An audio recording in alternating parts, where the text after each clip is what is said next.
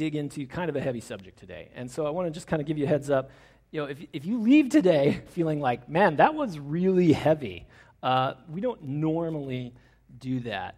We don't normally do that much heaviness. And so, let me just say, not every sermon will be as serious as this one, okay? But we are going to kind of get into some serious stuff, and the reason is that this is stuff that God cares about, and this is stuff that we care about as a people. And so today's sermon is called, Why Should a Church Talk About Juneteenth? Why should we recognize this holiday, and what are we trying to do here, and what specifically are we as God's people called to participate in when we recognize this holiday of Juneteenth? And I'm going to try and answer the questions: why do we lament? Like, why do we want to be sad? Like, what's the point of that? Why do we talk about and practice redistribution? Right? That's a word that can kind of trigger some people, right? And why do we celebrate this? Why do we celebrate Juneteenth, and why are we excited to maybe kind of start celebrating Juneteenth if we've never celebrated before? And we're gonna hit a lot of scriptures today. Before we do that, would you pray with me real quick? So God, I just ask that you would be present. Lord, I pray that my words would be seasoned with grace. Lord, I ask that you would build our life on your love, and that love would call us into deeper righteousness, and that everything that I say this morning could be understood in those terms. God, as we continue to grow and move towards you, I ask that you would give us strength for the journey, and that we could just be able to receive your grace and your power all the way until we reach the end, and the end that you have for us and for our community and for our family, God. We just ask for these things in Jesus' name. Amen. Well, to deal with the first idea, this idea of lament, this idea of taking time to really grieve things that have been wrong or things that are actually sad. Like, why do we want to be sad? I mean, I feel like I come to church to get lifted up, right? I come to church to be encouraged and to be built up and to, have some kind of like more positive vibes in my life, right? Why would I come to church and have the intention of being sad with other people? Like, what is that all about? That's kind of weird. It's deeply countercultural, and maybe some explanation of why we would do that. And so, one answer is just this idea of solidarity, this idea that we find in the Scripture that New Testament communities really functioned as chosen families, that they were groups of people who were from different backgrounds, from wildly different heritages, different ethnicities, different races, different biology. Well, not that different biology, but you know what I'm saying. Like, just that people come from different places. They come from different families and different families of origin. But in Christ, all these people of different families came together and were united into a new family. And these new family bonds were strong.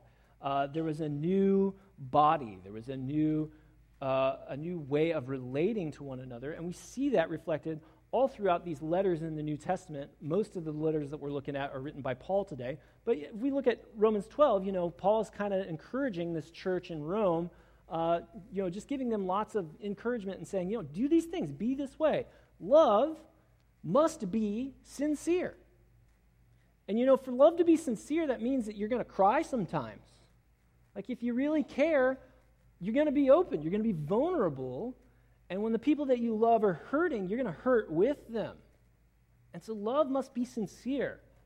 We're supposed to hate what is evil and cling to what is good, and to be devoted to one another in love, and to honor one another above yourselves, and to never be lacking in zeal, but keep your spiritual fervor, serving the Lord, and to be joyful in hope, and patient in affliction, and faithful in prayer, and to share with the Lord's people who are in need, to practice hospitality, and to bless those who persecute you. Bless and do not curse, and to rejoice with those who rejoice, and to mourn with those who mourn.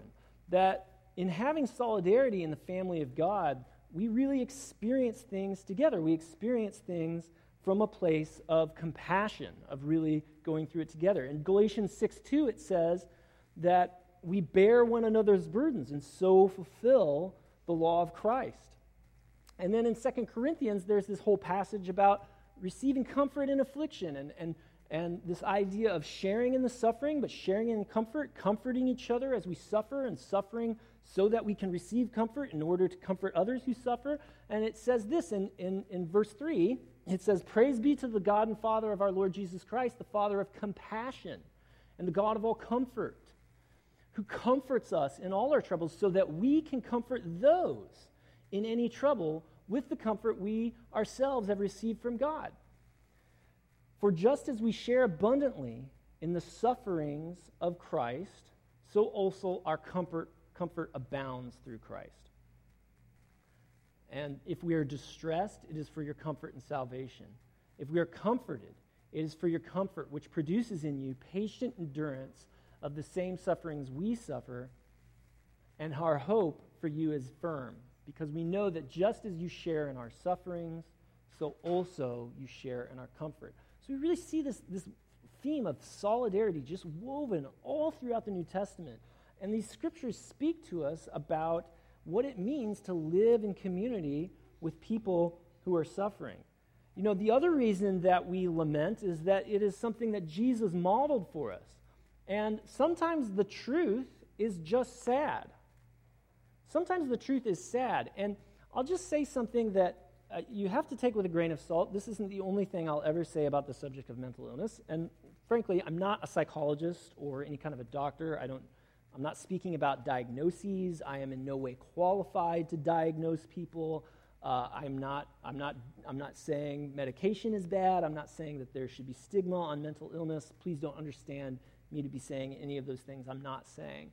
But I will say that a lot of people increase their anxiety and hurt their mental health because they are afraid or unwilling to just be sad. Sometimes we just need to cry it out. Sometimes we just need to grieve. And a lot of our anxiety as people revolves around and is really kind of oriented around this idea of avoiding that experience. And a lot of evil has happened in the world in an attempt to avoid that experience, to avoid emotional pain, to avoid being sad. I don't want to face it. And so I'll be anxious because I don't want to talk about what really happened. I don't want to deal with the truth because the truth is sad. But Jesus modeled another way. Jesus modeled a way of vulnerability, a way of honesty, a way of really being able to be a frail human being. Though he was himself God, he somehow, through the incarnation, took on the weakness of mankind. He became fully human and experienced all the pain that we experience. Isaiah prophesied about this in chapter 53 of his great work. He says he was despised and rejected by mankind, a man of suffering and familiar with pain. Like one from whom people hide their faces, he was despised, and we held him in low esteem. And surely he took up our pain and bore our suffering, yet we considered him punished by God, stricken by him, and afflicted. It says in John chapter 11 that Jesus wept. Of course, that's in the context of the Lazarus story. You might remember that from a few weeks ago if you've been tuning in or listening or you were here. We talked about how Jesus wept over his friend that he was about to raise from the grave. But Jesus enters into pain with people. He's not afraid of it. He's not trying to protect himself from the suffering of others. He kind of runs headlong into it with compassion and saying, I want to walk through this with you. I want to help you carry this burden. I want to be with you as you struggle through this, as you work through this. We also see that Jesus laments even over a whole city. He kind of cries and is disappointed in the injustice and in the bad response that his people have to the invitation of God to embrace his agenda and to embrace his kingdom and his rulership. And it says in Luke 19 that in verse 41, as he approached Jerusalem and saw the city, he wept over it. He's lamenting over the city and said, if you, even you, had only known on this day what would bring you peace, but now it is hidden from your eyes. The days will come upon you when your enemies will build an embankment against you and encircle you and hem you in on every side, and they will dash you to the ground, you and the children within your walls. They will not leave one stone on another because you did not recognize the time of God's coming to you. That Jesus laments the sinfulness of his people. He laments the sinfulness of the people who should have been the most receptive to him, who should have been the most ready to do his will, to recognize who he was, to enthrone him as king, and to celebrate him, and to obey him, and to bring healing to the nations, and to be the kind of person who exudes God's healing and love to the world. This should have been the way that God's people were, and they were not in Jesus' day. And Jesus' response is to weep, to be sad about that. And so often, especially as we look into the history of our own nation, there's a lot to cry about. There's a lot to look at and to say, this is not how it should have been. This is a tragedy. And this was wrong. And so much of the anxiousness in our culture, so much of the fear and just the fever pitch of 24-hour news cycle, all of that, so much of the anger and the frustration and the hatred really revolves around this unwillingness to acknowledge what really happened. Because if we have to acknowledge what really happened, then we might have to acknowledge some level of participation in what happened, some level of guilt or shame related to things that have happened in our culture, that we have thought wrongly, or that we have been part of or supported something that was unjust and that affects how we view ourselves. Now, as Christians ought to be the people who are the most easy to learn about a personal failure. Christians ought to be the easiest people to confront. We ought to be the people who the most are ready to say, oh, wow, I was wrong about that. I have thought wrongly, or I have been selfish, or I have not understood your pain, or I have not cared for you the way that you deserve to be cared for. I have not loved you, my neighbor, as I love myself, and it is easy for me to say that because I know that if I had done those things right, that wouldn't justify me before God. The only thing that justifies me before God is the love of God poured out through Jesus Christ on the cross, and his unrelenting, furious love that chases me down and changes me. It is not something that I do. I don't earn my way into heaven by being socially conscious or kind or good or righteous. I earn my way into heaven. I don't earn my way into heaven. Jesus earns my way into heaven through his righteousness, through his goodness, through his blood shed on my behalf on the cross. And so I can be corrected. I can learn things. I can grow. I can change. And I can do that from a secure place, knowing that if I admit that I was wrong, or I thought wrongly, or I didn't understand, that I will do that from a place of being loved and accepted by a God who chases me down with his love. The gospel should be able to change us and to make it safe. I think it's important for us to lament as a church and to engage in the practice of lament at church, because church can and should be a place where it is safe to be sad, where it is safe to grieve terrible things that have happened, and maybe even our own sin and the terrible things that we have done, to be sad about those things too, and to confess our sins. Confession and lament, they're connected. They're not always the same thing, but they're often related just because of who we are and the world that we live in. And church should be a safe place where people can be sad, and to be sad about things that happened. And so we're going to lament a little bit today, and we're going to talk about some history. And so I just want to kind of give us a real brief, completely inadequate, not exhaustive history lesson of just some national history. When we think about the timeline of America, especially as we approach the 4th of July holiday, we need to understand that people were here a long time before America was a country, in the British colonies, and all kinds of other people, settlers from Germany, settlers from Spain, settlers from all over the world were coming to America to seek opportunity, often at the expense of the people who are living here. But that was going on since 1492, right? And then American slavery, or the institution of chattel slavery, started in the United States in 1619.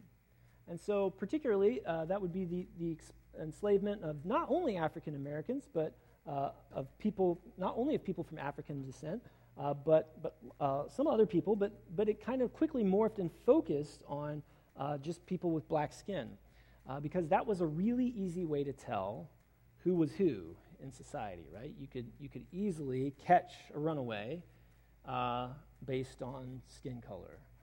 And there are other economic factors, and there are other reasons for that. I won't go on to all the complex history, but I think it's important for us to be aware that slavery is older than America and went on for many years before America was founded. You'll see right there, I've got it highlighted. I kind of added to this image I stole off the internet. July 4th, 1776. That's the day that many of us, and I myself, celebrate as Independence Day. That's the day that we celebrate that America threw off British oppression, right? We rebelled against the king. We declared our independence, and we became independent when we declared it. When Thomas Jefferson wrote his letter and sent it off, that was on July 4th. And so that is the day that we ratified, or, some founding fathers, some people signed a document that said we're free now. And so we count that as the birth of our nation. We count that as the birth of America. Happy birthday, USA, July 4th, 1776. But let's just talk a minute about who was really independent and who was really free on that day.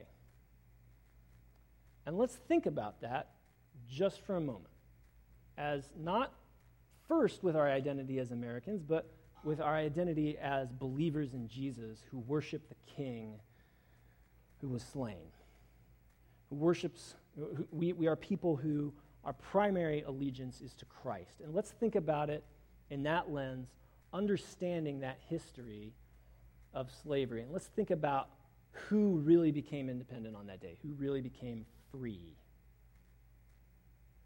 Now let's think about the person who wrote that Declaration of Independence for a minute. Let's think about who Thomas Jefferson was. Thomas Jefferson wrote some really inspiring words, a lot of words that I deeply agree with. In the Declaration of Independence, it says that, for we hold these truths to be self-evident, that all men, I would include women in that as well, but all men are created equal and endowed by their Creator with certain inalienable rights. Among those are life and liberty and the pursuit of happiness. I would say yes and amen to that. I think that God has given every human being dignity, and that people ought to be able to experience that dignity and ought to be able to, have a chance to live a good life, and that we ought to have equality, and that because of that people should have rights. I think those are good things. Those are good ideas. That is a great thing to celebrate, and that is wonderful. But I got to tell you, the more I learn about Thomas Jefferson, the less I like him. I'm just being real honest. Like, first of all, do you know he tried to rewrite the Bible? Did you know that? He published a version of the Bible that was only the New Testament. So he said, Jewish stuff, nah. And the other thing he did is he took out all the miracles, because he thought, come on, that's for those backwards, uneducated, poor, stupid people. Only stupid people believe in a God who actually acts in history.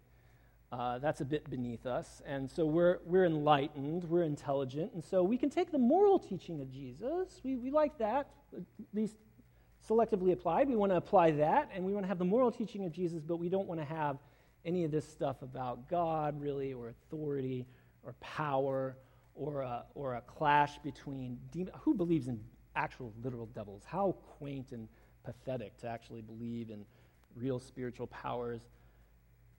And so for those reasons, I have some pretty serious disagreements with Thomas Jefferson just right off the bat, because you don't get to rewrite the Bible. I'm sorry. That's not cool, man.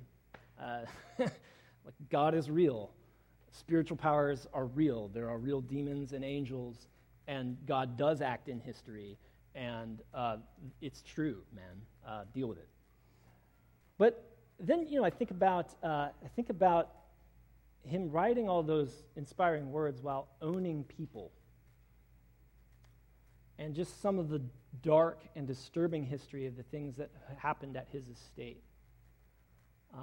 In particular, I've been watching this show High on the Hog, which is on Netflix. It's a food show, but it's actually a really cool food show because it kind of is from a black perspective and kind of traces the African-American influence on cuisine in America. And so it kind of stirs in history and how that is related. And so Thomas Jefferson had a cook who was really excellent at cooking. And this cook negotiated for himself, and he said he was a slave. He was owned by Thomas Jefferson, and he had some renown because he would cook on the side and make a little money on the side because he was in such high demand because he was such a skilled cook, having grown up with the resources that Thomas Jefferson had available to him. And so then when this cook wanted to negotiate to get his freedom, Thomas Jefferson made a deal with him, and he said, "Well, I'll let you purchase your freedom. I'll let you go free, but you have to train and replace. You have to replace yourself. You have to train your replacement." And then Thomas Jefferson said, "Your younger brother will be your replacement." And so this cook did actually buy his freedom from Thomas Jefferson, but at the cost of being ensured that his brother would live in slavery for the rest of his life. The cook later kind of took to alcoholism and eventually drank himself to death after he was able to purchase his freedom. But Thomas Jefferson kind of did that to that guy, right? And he's on our nickel and our $2 bill and has a nice big monument in Washington, D.C. You might be aware, so maybe you're looking at this graph, and if you're a real history buff and you're looking at things and you see 1965 as the end of slavery, you might be aware, if you're really dialed into your history, that Abraham Lincoln made the Emancipation Proclamation actually 2 years prior on January 1st in 1863. That was when he gave that famous speech and said, we're going to abolish slavery. And the 13th Amendment was passed and abolished slavery, which was previously written into the United States Constitution. But the 13th Amendment amended the Constitution and pulled that out. But it wasn't until June 19th in 1865 in Galveston, Texas, that emancipation actually became a reality for all enslaved Americans in the United States. It took 2.5 years just for that to actually take effect as the war was actually winding down, and for news to actually get to every plantation, and for every enslaved person in America to actually be freed. That didn't happen for another basically 2.5 years in 1865. And so then immediately after that happened, there were some developments. Many people were able to use their freedom to be able to do good things. Right around 1900 and 1906 here in Springfield, Missouri, though, there was a mass exodus, there was a mass leaving of African Americans due to a lynching that happened on the square, and some Springfield police officers were involved in that lynching. And so in that yellow period there, between 1865 and 1954, you had segregation, right? You had all these enshrined racist policies. You had a lot of just off-the-books, extra-legal persecution of black people because of the inherent racism, because you can't actually just legislate morality. People have to have transformed hearts, too. And so there was a lot of terrible things that happened, including here locally, in our own local history. Not 2 or 3 hours down the road in Tulsa in 1921, you might be aware, maybe you learned about this in school, or maybe you didn't, there was a thriving black economic sector in Tulsa, Oklahoma, around Greenwood. It was kind of the Black Wall Street. And so there was a community of primarily people of African descent who were doing well financially, and so they had a healthy business and life and all these things. And basically, just because of the racism of the white people around this community, there was like a mass massacre, a complete destruction of that neighborhood of Greenwood. And a lot of people never learned about that in school. I never learned that about that in elementary or middle or high school. Or even college the first time around. I didn't learn about that until I went back to get my certification for teaching math. That was the first time I had ever heard of that in my late 30s. And so there was a lot of stuff that was going on in that little yellow period between 1865 and 1954 that was pretty terrible. 1954 is Brown versus the Board of Education. Brown versus the Topeka Board of Education. My sister actually lives in Topeka. I lived in Lawrence, Kansas, which is pretty close to Topeka, Kansas. Interestingly, Topeka was almost the site of the initiation of a Pentecostal revival. A lot of people count Azusa Street in Los Angeles as the place where the Pentecostal movement or the third of this wave that we're kind of enjoying of the Pentecostal movement in recent history. A lot of people count Azusa Street as the origin of that, but you might not know that there was an outpouring of the Holy Spirit in Topeka, Kansas, years prior, but it basically didn't go anywhere because the people who got baptized in the Holy Spirit were too racist, and it didn't go anywhere. They banned black Americans from participating. But there was one guy, Seymour, and I'm blanking on his last name right now. Anyway, the guy who basically started the Azusa Street revival, he was outside the meeting place that was happening in Topeka, and that's the guy who went and started to preach a gospel that included the gifts of the Spirit, that talked about speaking in tongues and healing and prophecy and all that stuff that's actually in the book, that maybe because of Thomas Jefferson's influence, Americans were less open to at that time. But he was kind of the guy who was responsible for the Pentecostal revival that swept across the world, and that founded both the Church of God in Christ and a lot of Pentecostal denominations, including the Assemblies of God, started by this guy who was kept outside while the Pentecostal revival was going on inside in Topeka, Kansas. Well, anyway, Brown versus the Board of Education in Topeka was 1854, and I think that the justices sided on the right side of history on that case, and so then schools became integrated, or started to become integrated in 1954. Of course, there were riots, there were struggles, there were all kinds of resistance to just being able to go to school together and to be able to use the same pool and drinking fountain and all those kinds of things. And it wasn't actually, in fact, until 1965 that the Voting Rights Act passed, which actually made it illegal to discriminate based on race at the voting polls.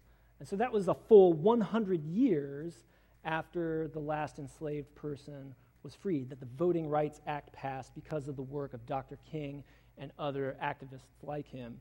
Of course, Dr. King was assassinated in that green zone in 1968 because of his work, not just for black Americans, but for everyone who was working in garbage collection in Memphis, trying to organize better pay and better rights and a better situation of living for those people. In the 70s and 80s, also in that green zone, we had the war on crime, and we had the war on drugs, And the policies instituted and initiated by Nixon and Reagan during those times led to a whole lot of people being incarcerated and locked up. And then it was made worse when the Clintons came around in the 90s, and they had a tough-on-crime attitude towards things. And so don't think that I'm trying to just pick on one political party here. This is something that goes both ways and that many people have contributed to. But the Clintons' tough-on-crime and mandatory sentencing policies at the federal level led to what we now have is a real problem of mass incarceration in the United States that we're kind of becoming aware of and starting to deal with. Of course, in 2014, you might be aware that Trayvon Martin was killed completely unjustly by some jerk. I don't remember his name, and I don't want to say his name. And then Michael Brown in Ferguson, Missouri, very close to where we live, was also killed at the hands of police while unarmed and while complying with their requests. And of course, we've seen over the last several years, especially since that time, kind of a rebirth of a new civil rights movement that we're living in the midst of right now. And so if you think about that yellow period and you think about what you want to have been true about you if you had lived in that time when Dr. King was doing all of his good work and when John Lewis was doing all of his good work and when John Perkins was protesting in Mississippi and when lots of people were at work fighting the injustice of their day, whatever you're doing right now is probably what you would have been doing back then. Because we're in the midst of another civil rights movement right now. This is a moment that our country is having where we're really looking at how do we deal with racism. It has been brought out into the open again, and we're talking about it, and we're trying to do something about it.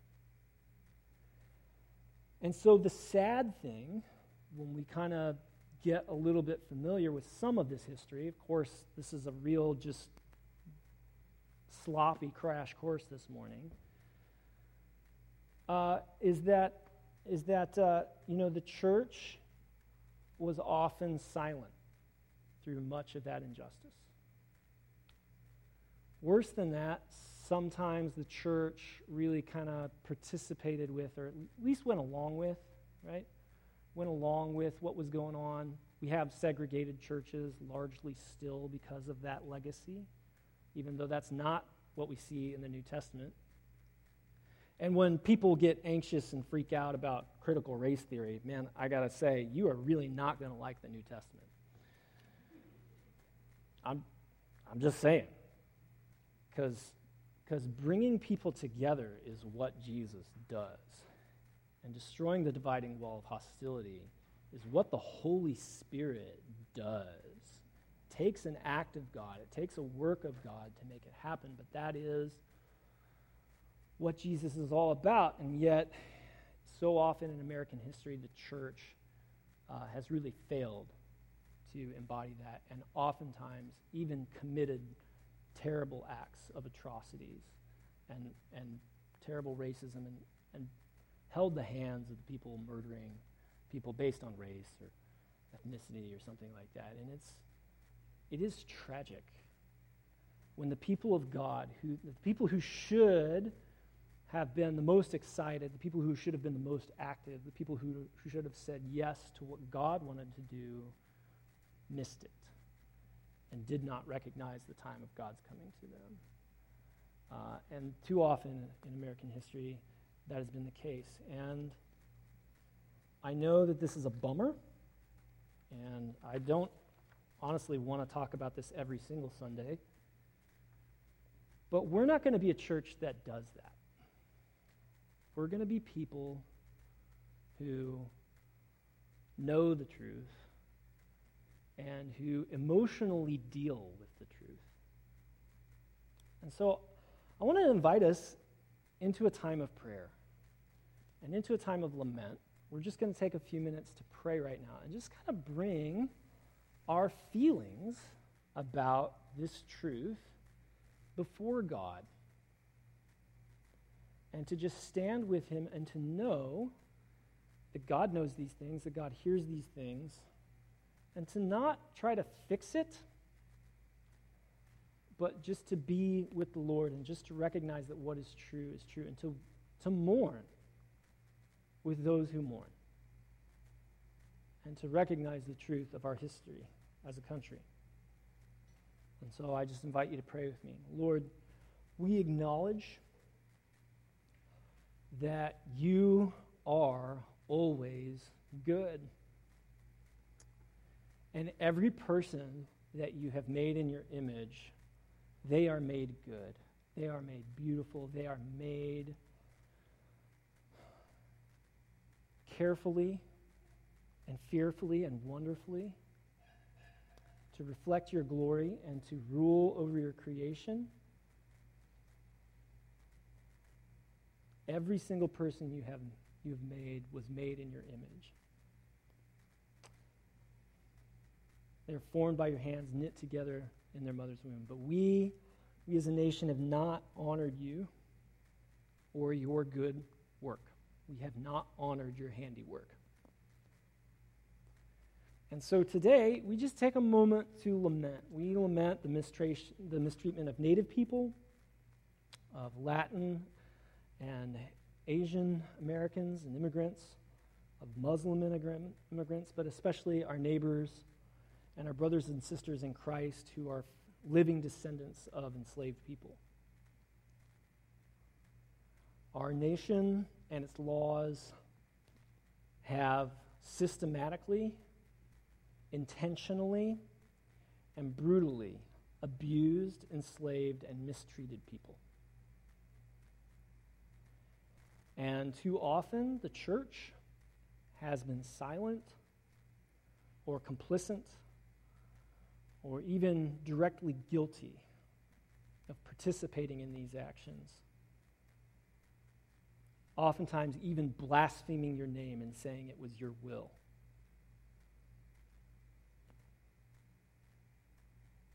And we are, like Isaiah said, we are a people of unclean lips, and we live among a people of unclean lips.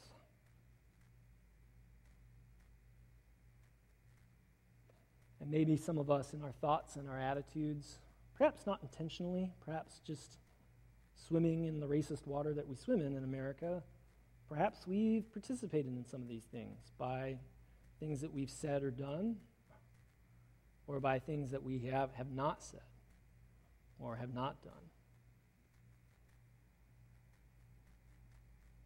And so, God, we just come before you and say,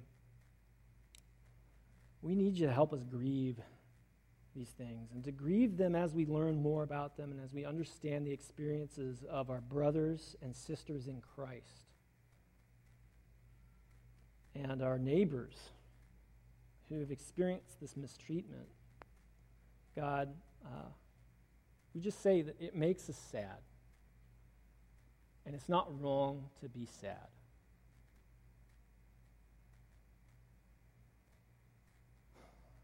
Lord, I ask that any of us who have sin that we need to confess related to this, God, that we could receive your forgiveness, that we could repent, that we could turn away from the old way of living and embrace your agenda and your life. God, I just say, I've thought and said racist things in the past. Not because I wanted to or that I meant to, but I just did it. I missed it. God, I don't want to do that anymore. And so, Lord, as I continue to become aware of those things, Lord, I ask that you would keep me from becoming defensive. Lord, that you would help all of us to not be defensive, to not try to justify ourselves based on what we've thought, to not engage in virtue signaling or any kind of posturing to say, oh, we're good. But Lord, to just become aware of our sin and repent wherever we find it. And to just stay on that path. To just stay on the path of saying, oh man, I did screw that up. And I can admit that, and I can grow, and I can move on, and I can change because of what you're doing in me, God. So Lord, we welcome that agenda that you have for us. We embrace your grace and forgiveness that we so desperately need. God, we ask you to move in power in Springfield, Missouri, in this church and in our families and in our workplaces to bring an end to this legacy of injustice. God, this is a problem that is demonic in its origins, and Lord, we need your deliverance to confront those powers. We need you to do something, God, because for hundreds of years people have struggled with this, and we're still struggling with it. You are our hope, and we place our hope and trust in you. And so I just say and pray all these things in the name of Jesus Christ our Lord. Yes, so be it. Amen. Well, I'm already going pretty long, but I still have a lot of things I need to talk about. So I'm going to try and move quickly through this next bit. Hey, we want to take an offering, a special offering, that we're going to give to a predominantly black church in town. And I want to talk about why we're going to do that, especially since we just talked about all this really heavy stuff. I want to make sure that we're clear on why we're doing that. And so, first of all, I just want to say that we're not doing that because of guilt. This isn't like a guilt offering. This isn't like penance. This doesn't like make us clean or worthy or any kind of that idea that like somehow by giving money that we somehow are washing our sin away. That's not it at all. But what we're going for here, what we're trying to say, the reason that we are trying to give to a predominantly black church in our town is that families share their resources. That true solidarity means that what's mine is also yours if we are together. That in a family we provide for each other and that we look out for each other. And so I'm going to just read this passage from Ephesians chapter 2. And then we're going to take up the offering. I'm actually going to skip the part from 2 Corinthians because we just don't have time. Okay? But it says, "As for you, you were dead in your transgressions and sins, in which you used to live when you followed the ways of this world and the kingdom of the ruler of the kingdom of the air, the spirit who is now at work in those who are disobedient. All of us lived among them at one time, gratifying the cravings of our flesh and following its desires and thoughts. Like the rest, we were by nature deserving of wrath, but because of his great love for us, God, who is rich in mercy, made us alive with Christ, even when we were dead in transgressions.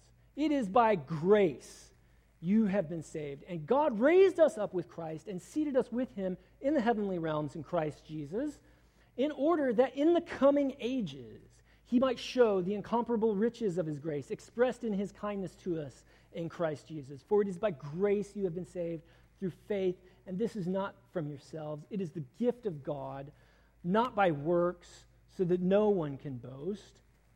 For we are God's handiwork, or God's workmanship, created in Christ Jesus to do good works, which God prepared in advance for us to do." And then we keep reading, and it says, "Therefore remember that you who are formerly Gentiles by birth and called uncircumcised by those who call themselves the circumcision, which is done in the body by human hands, remember that you, at that time, you were separate from Christ, excluded from citizenship in Israel, and foreigners to the covenants of the promise, without hope and without something in the world. Without God in the world." There we go. All right, "But now in Christ Jesus, you who were once far away have been brought near by the blood of Christ. And for he himself is our peace, who has made the two groups one, and has destroyed the barrier, the dividing wall of hostility, by setting aside in his flesh the law with its commands and regulations. His purpose was to create in himself one new humanity out of the two, thus making peace, and in one body to reconcile both of them to God through the cross, by which he put to death their hostility. He came and preached peace to you who were far away, and peace to those who were near. For it is through him we both have access to the Father by one Spirit. Consequently, you are no longer foreigners and strangers, but fellow citizens with God's people, and also the members of his household, built on the foundation of the apostles and the prophets, with Christ Jesus himself as the chief cornerstone. Friends, when we are reconciled to him, In him, the whole building is joined together and rises to become a holy temple in the Lord. And I think that might be the end. No, and in him, you too are being built together and become a dwelling in which God lives by his Spirit. Okay, I'm not going to preach that. I'm just going to let that preach to us. The Word of God means that when we come to Christ, we are reconciled to God, but also to each other, and we become one human family. And so we're giving out of that understanding that our brothers and sisters in Christ who have a different experience than most of the people in this room, they are still our family. They're still our brothers and sisters. And so as a witness to ourselves and to the world, we celebrate that by sharing resources and by redistributing. And out of a joyful heart, we give. And I'm going to encourage you to read 2 Corinthians 8 and 9 on your own, just because we don't have much time. I'm going to hand you this one, Ryan, because I got to put some money in the basket here. But this is going to go to Dwelling Point Church, which is a church that our community has had a relationship with. We have worked with them in the past on some things, and some of us know, kind of just through random personal relationships, people who are part of that church, but it's a Black-led ministry. Pastor Antoine, who is a friend, I think I can say, is just a wonderful guy. And so, yeah, we'll just pass that basket around. And this offering, everything that goes in this basket, whether you put it in an envelope or not, is going to go, and we're just going to give it. We're just going to give it away. We're just going to give it to our friends at Dwelling Point Church as a symbol of solidarity, as a symbol of unity with our brothers and sisters in Christ. Also, if you don't have any cash or anything paper to give, we will go ahead and continue to accept donations through our online portals. Just put Juneteenth in the subject line and the memo line, and we will get that where it needs to go. And then finally, I want to talk just briefly about this idea of celebration, okay? Why do we want, as a church, to celebrate and observe and learn about Juneteenth? We want to celebrate Juneteenth because God is a God who liberates oppressed people. And what we're recognizing is the end of slavery in our country. That is something to celebrate. And while we lament all the injustice that happened after that and that continues to happen, it is good to celebrate the end of slavery in this country. That is a thing that should be a national holiday, if you ask me. Like, we should celebrate the time when those fancy words that Thomas Jefferson wrote actually became a little more true, that everybody is created by God and given rights and respect and equality before the law. And while that is a reality that is certainly still not the case even to this day, we should celebrate the end of slavery in America. That is a good thing.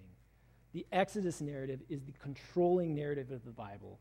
It is a story where God leads his people out of slavery and into freedom. And it is the same story that Jesus tells by freeing us from our slavery to sin into freedom and liberty from that in his work that he did on the cross. And it is that we celebrate and bring into our present existence as we call that coming kingdom when everyone is free, when everyone is liberated, when everyone is able to enjoy the freedom that Christ created us to enjoy. We welcome that into our presence and into our community right now. And so I'm going to leave it at that. Would you stand?